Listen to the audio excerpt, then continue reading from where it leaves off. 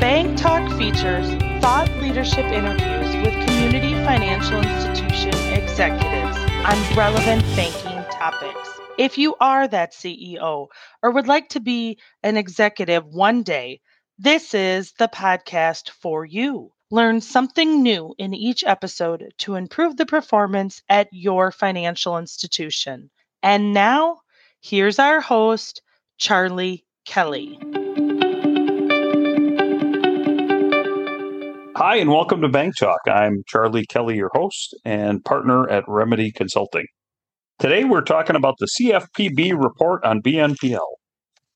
And for those of you who are not familiar with the vernacular within the industry, you'll say, what the heck are we talking about today? So the CFPB is the Consumer Financial Protection Bureau, and their report is on the Buy Now, Pay Later BNPL industry. Just as a quick briefing, we had done a Bank Talk podcast last year on the BNPL industry. It was in its infancy a bit, meaning that it had been getting a lot of public relations, but kind of more or less related to the funding that some of these providers were getting and the new business model and that type of thing. So if you haven't listened to that episode, that may be a good idea. But the CFPB report just kind of brought out some more details. So they asked 5 of the largest BNPL operators, Klarna, Affirm, Afterpay, PayPal, and Zip, some information on how they do business. And then they did a quote unquote public notice and request for comments, which I take to mean a survey. And then they tied it all together into an 83-page report. So if you've been seeing a lot of BNPL information in the media recently, many of those reports are pulling snippets from this report. So in general, right, the reason we want to cover this, first of all, it's interesting. Secondly, we know that quite a few of our listeners probably don't have the appetite for reading an 83-page report. We'll treat this as sort of taking the Cliff Notes version rather than reading the entire book, like you used to do when you're in high school. Today I have with me Shane Haynes. Shane is the current chairman of the Kansas Bankers Association Board of Directors, and we're going to be talking about Buy Now, Pay Later. So let's get started with Bank Talk. Okay, so today I have with me Shane Haynes. Shane, you're a busy guy. It sounds like, right? And just a couple of things that we talked about. I bumped into you at a Kansas Bankers event, but besides running a community bank and being the current chairman of the Kansas Bankers Association Board of Directors, you also sat on a board at the CFPB, didn't you? Yes, Charlie. Thank you. First of all, thank you for inviting me to take part of this podcast. I appreciate the opportunity. Yes, I served on what they call Community Bankers Advisory Council, and there are 7 banks. It's a 2-year term, and you meet quarterly with the CFPB. They have 3 different councils: a credit union, a large bank, and then a community bank. And I served 2 years on the community bank, which, give a shout out, I guess, Senator Moran was one who nominated me and started me through that process. So it was a great opportunity. It was just during the pandemic. And so where we started and then the next year and a half of my 2-year term were quite a bit different than what we thought we were going to be talking about. But it was still a great opportunity and a great way to serve the industry. Great. Excellent. So at least you know what CFPB stands for, which I actually explained prior to getting you, just to make sure. We never know who's listening, so I figured somebody better understand what the term means. Okay, awesome. So let's get into this report a bit. I'm going to wax poetic here for just a second, but then I wanted to get your opinion on it. As a brief intro, this Buy Now, Pay Later industry is an industry that thrives on small purchases. Generally speaking, they're done on a retail site. The purchases are repaid in possibly small, 2, 3, 4 small equal payments. And generally speaking, they promote them as no interest and really have virtually no collateral because the items are perishable, right? More or less. So when we say point of purchase, right, that's typically on a merchant's website. The BNPL provider will hook into the website and, you get to the end of your purchase on the, let's call it, Walmart's website, you'll get a BNPL, a Buy Now, Pay Later offer, depending upon size of the purchase and a few other things I expect. So anyhow, this report carves out large consumer transactions, right? So I think of that as sort of, anything tied to they could require a plan tied to the item. So think of it as your water heater goes out, your dryer, or your refrigerator. Those are not included in this report. But I wanted to discuss a few things and then just get your opinion, Shane, on these. But here are some stats from that report. In the report, we learned that the data that they requested from these 5 BNPL providers is from 3 years, 2019, 2020, and 2021. I anticipate that the reason that it's only 3 years of data is this is a fairly new industry, and maybe all of them did not have great transactions. But Shane, you and I were talking about this, and the interesting thing about that, right, is that is also sort of pandemic years, so it throws an awful lot off, right, when you think about the data. The average BNPL transaction is $135 in 2021, up from $121 per transaction in 2019. The loan volume from these 5 originators is $24.2 billion, with a pretty high growth rate, but that might be expected, I guess, with only 3 years of data. 3 more stats. The majority of the per-tran revenue comes from the merchant. And then, perhaps due to the loan values and the auto pay requirement, charge-offs are in line with other personal loans, 3.8%. And the final interesting piece that we pulled out of this data is that net transaction margins are 1% on the $135 transaction. So I'll stop there, Shane, and let you do some talking. Any thoughts, comments on those items? Yeah, that's just fascinating. And you kind of alluded to it and picked up on it really quick. A 1% net margin on a $135 transaction works out to about $1.35. So yeah, you're going through a lot of work here for $1.35. And so you have to make that up in volume, I guess, to make it very profitable, especially, and we may get to it a little bit later, but as it seems like that fee, that charge from the merchant is going down, then you really have to kind of question profitability of this type of a model, I guess, frankly. Yeah, and they did in the report have a couple of comments on just some stress that's going to come along with more providers and more competition. And we can talk about those in a bit, but there may be some stress on those margins of 1%.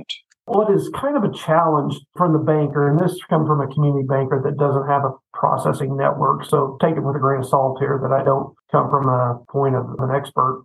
There are so many different ways that those payments can be ran, even if they are coming through the debit card system. Reg E changed a few years ago, and so what is kind of challenging is it changes how the payment is presented. And where I'm going with that is it can come across as what they call pre-authorized.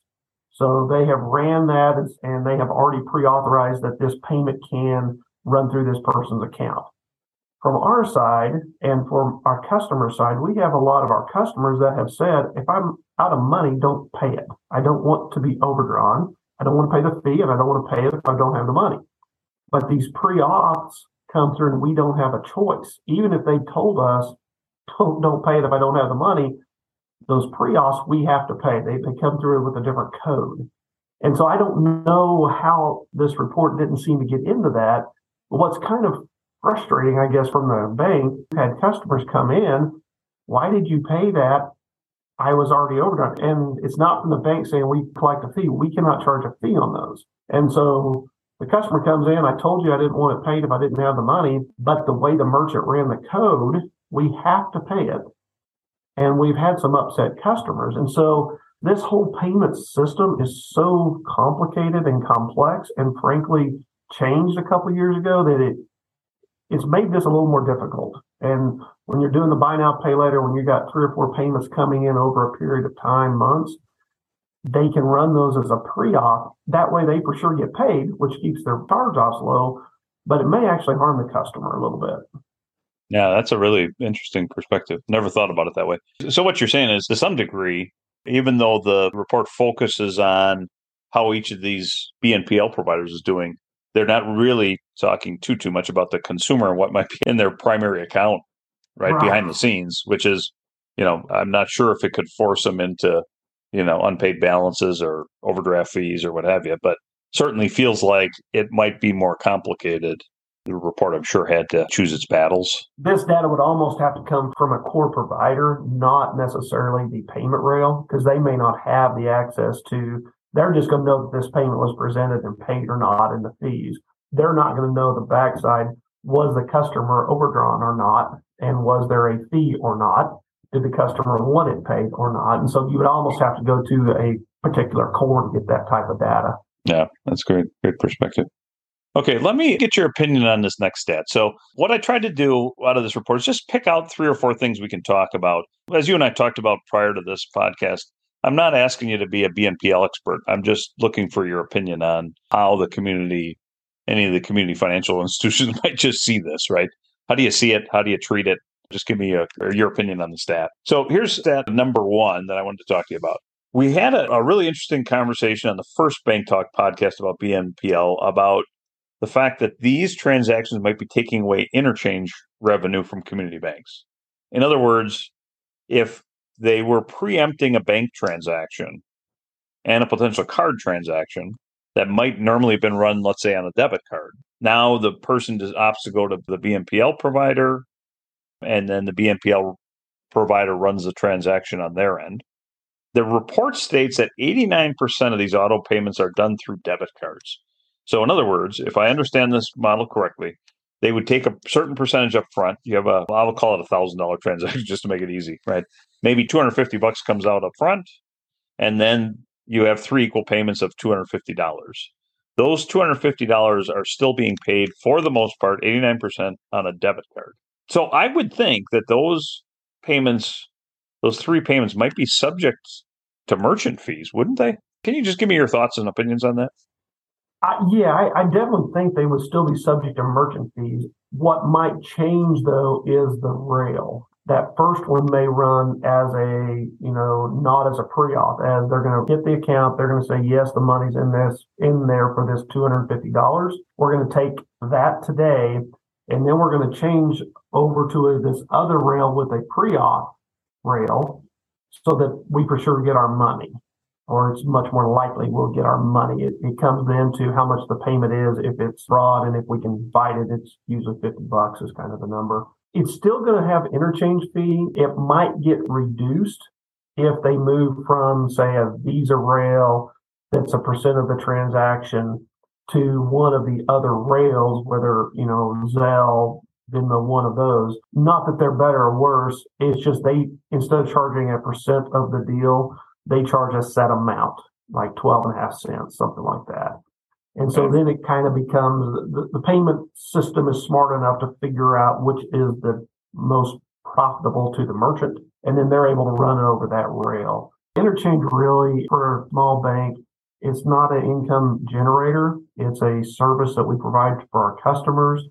That rail fee that the payment processor, whether that's Visa, Zelle, whomever, the fee that they're collecting really pays for their security, their upgrades to make the rail safe and secure for everyone else. And so the interchange has already kind of been knocked down enough. Where I think this thing can go, if you have 3 or 4 payments, is then they can maybe alter that rail for that second and third payment where there's still interchange income, but it may be a lesser amount. Gotcha. Yeah. Yeah. And I think that's just an interesting dynamic, right? I mean, particularly if you get into this report and you look at how some of these folks make their money, right? Honestly, how they do on average make their money. And it is a combination of a few things. Interchange is honestly one of them, but then you have this, backed out of there is this processing fee, payment processing fee. Even in their model, the model that the CFPB put out, the financials, it's kind of hard to discern what's revenue and what's expense and whether they exactly tie together, right? Yeah, seems like the revenue part of it's going down and the cost part of it's going up. Yeah, right. And we'll talk unit margin per loan in just a second. But let me throw another stat at you because I think this is interesting as well, right? They discussed that the users of the service, right? So they discussed the users. The users, I would have always thought, right? Because at least originally when they talk about the areas where things are being spent, to me it skews a little bit towards a younger user. Now, with that said, as they go through their statistics, I'm surprised to see that 31% of those holding BNPL loans are over age 40. And that usage percentage increased from 2019 to 2021.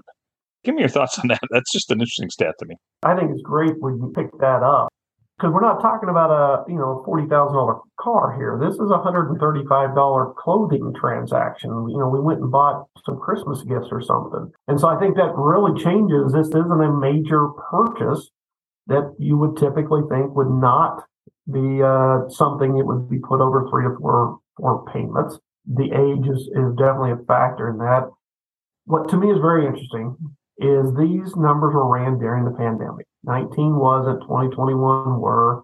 And what we saw at the bank was a pretty dramatic shift in spending patterns over that 2 to 3 year period, with customers changing what they bought, changing what they're willing to buy on time. And so as I look at this, it may mean a couple things. One, it may mean that there was and there is a lack of savings, and you can kind of read reports about that average net worth and the average retirement savings of folks, and it is kind of scary. So it could be just a lack of savings. I think it could also be just a fear of using that savings during the pandemic when they didn't know kind of where things were going and where things were headed. And so it may be a lack of savings and a lack of checking account, disposable cash. Very well could be just a fear of using up that savings. I need to buy clothes, or I feel like I want to buy clothes, and if they'll take it over 3 or 4 months, I'll do that as opposed to paying it out now. We had a lot of employees of smaller businesses. I'm going to pick on beauty, spa type businesses. They just really didn't know where they were going to be open, when they were going to be open, how long they were going to be allowed to be open. And so there was some stress going through those guys' minds that I could see them making a different change in how they chose to buy something. I will say this, just kind of, Jim Edwards, he was former chair of ABA, a good friend of mine. He made a comment during the middle of the pandemic. He said, money has never moved this fast, and it will never move this slow again. And I've hung on to that because, he's just right. These payment rails, all of these options just exploded when everybody was buying from home, shopping from home. And now that has become the new expectation of reality. And so it could be really interesting to see this same study in 23 and 24 when we have people going back out to stores and buying in person. It'll be interesting. Yeah, those are some great perspectives. To your point, I feel like I'm a statistical guy today because I'm reading off of a report written by somebody else. But to your point, here's something we should probably talk about just for briefly, right? When you look at the top 3 categories of where these buy now, pay later, $135 average loans are coming from, the top by far, even in 2021, 50%, over 50% is in apparel. The second one, which is 11%, so 60 between the two of them, is called personal effects, and that is subverticals, electronics, fitness, sporting equipment, games, hobbies, and jewelry. So between those two, 61%, which there's something to be said about the fact that those are not required, right? Those are probably vanity items, maybe potentially, right? Or disposable income type items. And then the third one is called mass market. And in mass market, that's just under personal effects, 10% roughly. Includes merchant from the following subverticals: department stores, discount wholesale, general goods, and general merchandise. Some of the things that we've talked about is potentially that grouping, at least in their head, doesn't fill in the everyday, right? So there's an everyday vertical here, which includes auto, transportation, groceries, food, drink, and utilities. That is less than 1% of these. I guess my point would be, in the mass market that, again, could potentially be disposable, top 3 categories are over 70%. The everyday category, taking a loan for your everyday items, is less than 1%. So, to your point of where's the money going, this isn't to buy a refrigerator. This is to buy something that makes you look better, at least in my opinion. Throw in beauty too. That if you throw in that next one, that's basically 80% are disposable goods that you don't generally want to be buying over time. That's not a good budgeting process. Yeah, it's something that if your kid ever did it, you'd yell at them for it, right? Yeah, at least in my days, right? $24 billion industry based around transactions that probably are head shakers is, I guess the way I would think about it. Yeah. Okay. Good perspective. I appreciate that. All right. Here's stat number 3. And we only have 4 stats, so this isn't going to go out much longer. But stat number 3 is the unit margin per loan. Now, we talked about this a little bit, but we had questioned in the first podcast how these small loans could be profitable on a per loan basis. I think even in that podcast, I said, I can almost guarantee that they are not. And now I think as you read this report, we squeezed out a 1%er. There is a 1% net per transaction, depending on what they put in the buckets. I wanted to just talk about this a little bit, maybe walk us through what you saw there, just what's interesting in how they make their money. Just be interested in your perspective on that. Yeah, and then even looking, kind of drilling into some of the specifics of merchant discount fees, in really a matter of 2 years, went from 3.39% to 2.49%. And so that bucket of the revenue side dropped by 20%, 26%, I think was the math, in 2 years. And so that profitability is eroding very quickly. To the other side, the expense side of it, the processing, servicing side, didn't.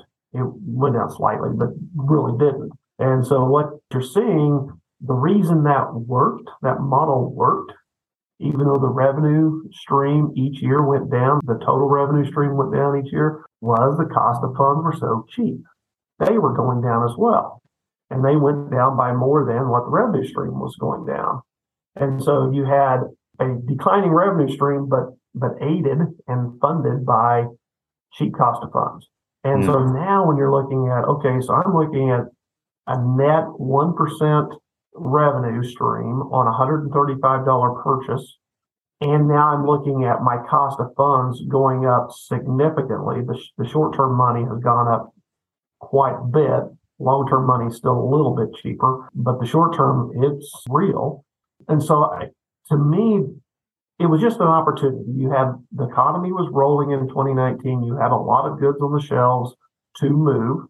You had very cheap cost of funds from the retailer. They said, we can do this to move our goods and get our name out there and keep everything rolling. Well, then we roll into the pandemic and that dynamic changes. And so now coming out of it, we're seeing the exact opposite, right? We have inflation. So we have too much money chasing too few of goods. And that brings about inflation. So now we have a slowdown in the production and the need of those goods, but you have a lot of money chasing it. And so it's going to be very interesting to see what that looks like in the next couple of years. If I could just supplement that a bit, here's some things that come out of this report in my head that might be useful, right? When you talk about the merchant discount fees, and again, I just ran some back of the napkin math, that's roughly over 60% of the revenue, the gross revenue for these providers. And then, interchange is the next biggest item. And between those two, they make up 75% of the revenue. So of that first category, which of 62% of their revenue, that's the category that dropped by 26% over 3 years, right? And again, whether it's due to competition or what have you, right? I would argue that there was probably, in 2019, there was no competition as competition tightened. Right. And again, between competition and what you mentioned about the fact that there's maybe a little less merchandise sitting on the shelves, they're a little less anxious to try to dump it. Right. That's 62% of their revenue has gone down by 26% in 3 years. Right. That's a really interesting one. And then when you look at the cost of funds is right behind payment processing and credit loss provisions for the largest expense. And that one, of course, is going to climb. It'd be real interesting to see what 2022 looks like. It ought to look a little higher than 2019, I would argue. It's going to go up significantly. Yeah. I will say these merchant fees, there is a credit routing bill going through, and the argument for this bill has been, well, fees increased during, the last year. Well, this evidence proves that it wasn't a fee increase. Now, while the dollars may have increased, the percent didn't. The percentage went down. And that's been Visa's standpoint the whole time is no, the fees went down. Where the fees went up, your price of gas went from $3 a gallon to $6 a gallon. So the dollar amount went up, but it wasn't the routing networks taking more of the profit. It was just a percentage of the deal. And you can see evidence that they actually lowered their feet through that process. This is very interesting, and I think is the factual data that I think has been flawed with the Durbin-Marshall proposed legislation. Yeah, that's a good perspective, and it's interesting as I look at their payment processing servicing as a percent. I think this is as a percent of their revenue. Theirs doesn't vary, but I think your point's pretty well taken there. Right? Is that these things are moving around? It'll be interesting to see whether or not that spikes as well as they move forward. Right. Okay. Good perspective. So again, 1% margin. Really to me very interesting, right? 1% margin with a lot of pinch on the margin. It would seem to me. So this will look different, I think, in 2 years. Yeah, absolutely. And like I said, I'm not 100% certain whether the CFPB plans to update their report. I mean, it's a $24 billion industry, right? That sure seems like the per unit margins are not very strong. So it'll be interesting to see how big the industry is, whether it shrinks or, the fact that it grew so fast could be COVID related, and it could be, just the fact that there is a desire there for very small transactions. Whether the industry survives is a whole different. Or if it does survive, it probably looks a little differently. Either the revenue's got to change, or the expenses got to fall. I don't see a lot of area for expense to fall. Yeah, based on what I'm looking at here, right? Kind of last concept here, but I wanted to drop one more concept in front of you, and then we'll wrap this up. But so item number 4, right? Coming from this report is that the BNPL providers do not report to the credit agencies today, right? Somewhere buried in this report, they worry about how many of these loans might be stacked, meaning one borrower has multiple loans with multiple BNPL providers. So if they do not report to the credit agency, is there a risk to other non-personal loans? So I just kind of want to get your thoughts on that. To me, it was maybe a bigger worry before you knew the size of the loan. Just kind of knowing what you know here. What are your thoughts? I think really this is the real crux of kind of maybe where the bankers are getting misunderstood on this. The bankers' concern isn't about another, competition in that market. You're right. The 135 transaction is not something that a bank is going to make a $135 loan. Do banks have personal lines of credit? Yes, we do as well. And so is it a form of competition? Definitely. I'm not going to lie and say it's not. But that's not really, in my opinion, the banker's real concern. It's exactly what you're talking about. Since they don't report to the credit agencies, and I believe this is part of why the CFP was kind of going down this road. We pride ourselves, and the customer comes in and they're wanting to buy a house or buy a car or buy that refrigerator. We pride ourselves on looking at their debt to income, making sure it fits. We don't want to get them upside down. Sometimes there's still that factor of, well, you're tight, but you still need a refrigerator, and so we try to work with those customers, but it only works if we have their full financial picture. And the consumer may not think about the $135 coat that they bought on Buy Now, Pay Later. And so they don't think to tell us. And all of a sudden, we've got somebody that's coming in that's too highly leveraged, can't make their payment and can't buy groceries for the family. And that's a real concern right now to bankers in this inflationary time. And so we inadvertently then make them a loan to buy something, and we increase that debt load, and we put the customer in a bad situation. That really, I think, is the crux of it.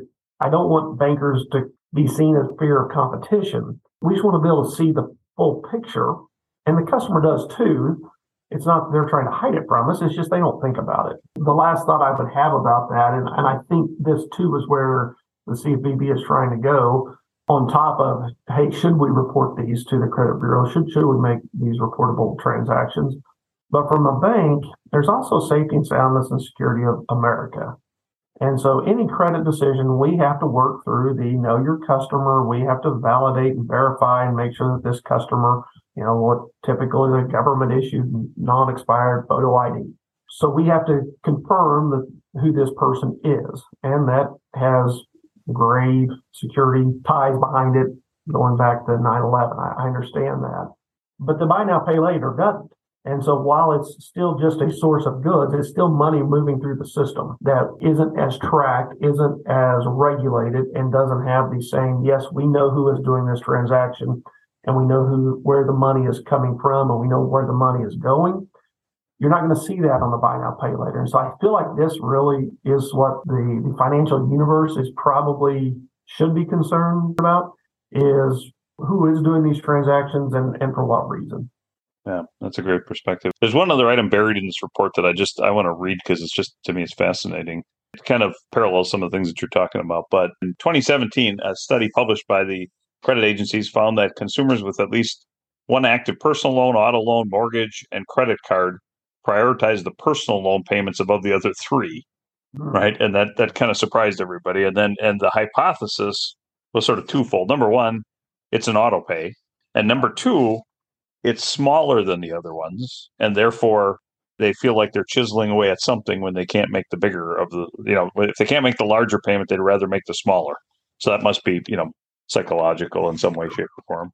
The concept of stacking, when you look at stacking these things together, I think, conceptually, if there were a bunch of them stacked and those are the payments they're making, right, then the people that are reporting to the credit agencies might be at some jeopardy of, the auto loan not getting paid or the mortgage or what have you, right? House, yeah, the ones that are doing all the work to make sure that they know what the debt to equity is or the debt to income, right? We'll have customers, when they really have time to think about it, they'll say, return whatever, don't return my house payment. It's the bigger picture. But there's that psychological, it's just $100 or it's just $30, it's just whatever, let it go through. But when they really have time to sit back and think about it, don't send my house payment back. So, yeah. Excellent. Well, this has been great, Shane. I really appreciate you spending some time with us on Bank Talk, and love the perspectives.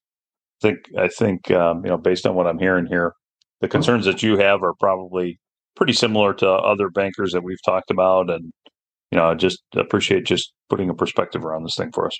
Thanks for the opportunity, Charlie, and look forward to hearing it come out. Thank you. Good luck with the Kansas Bankers. Sounds like you got some work to do coming up here.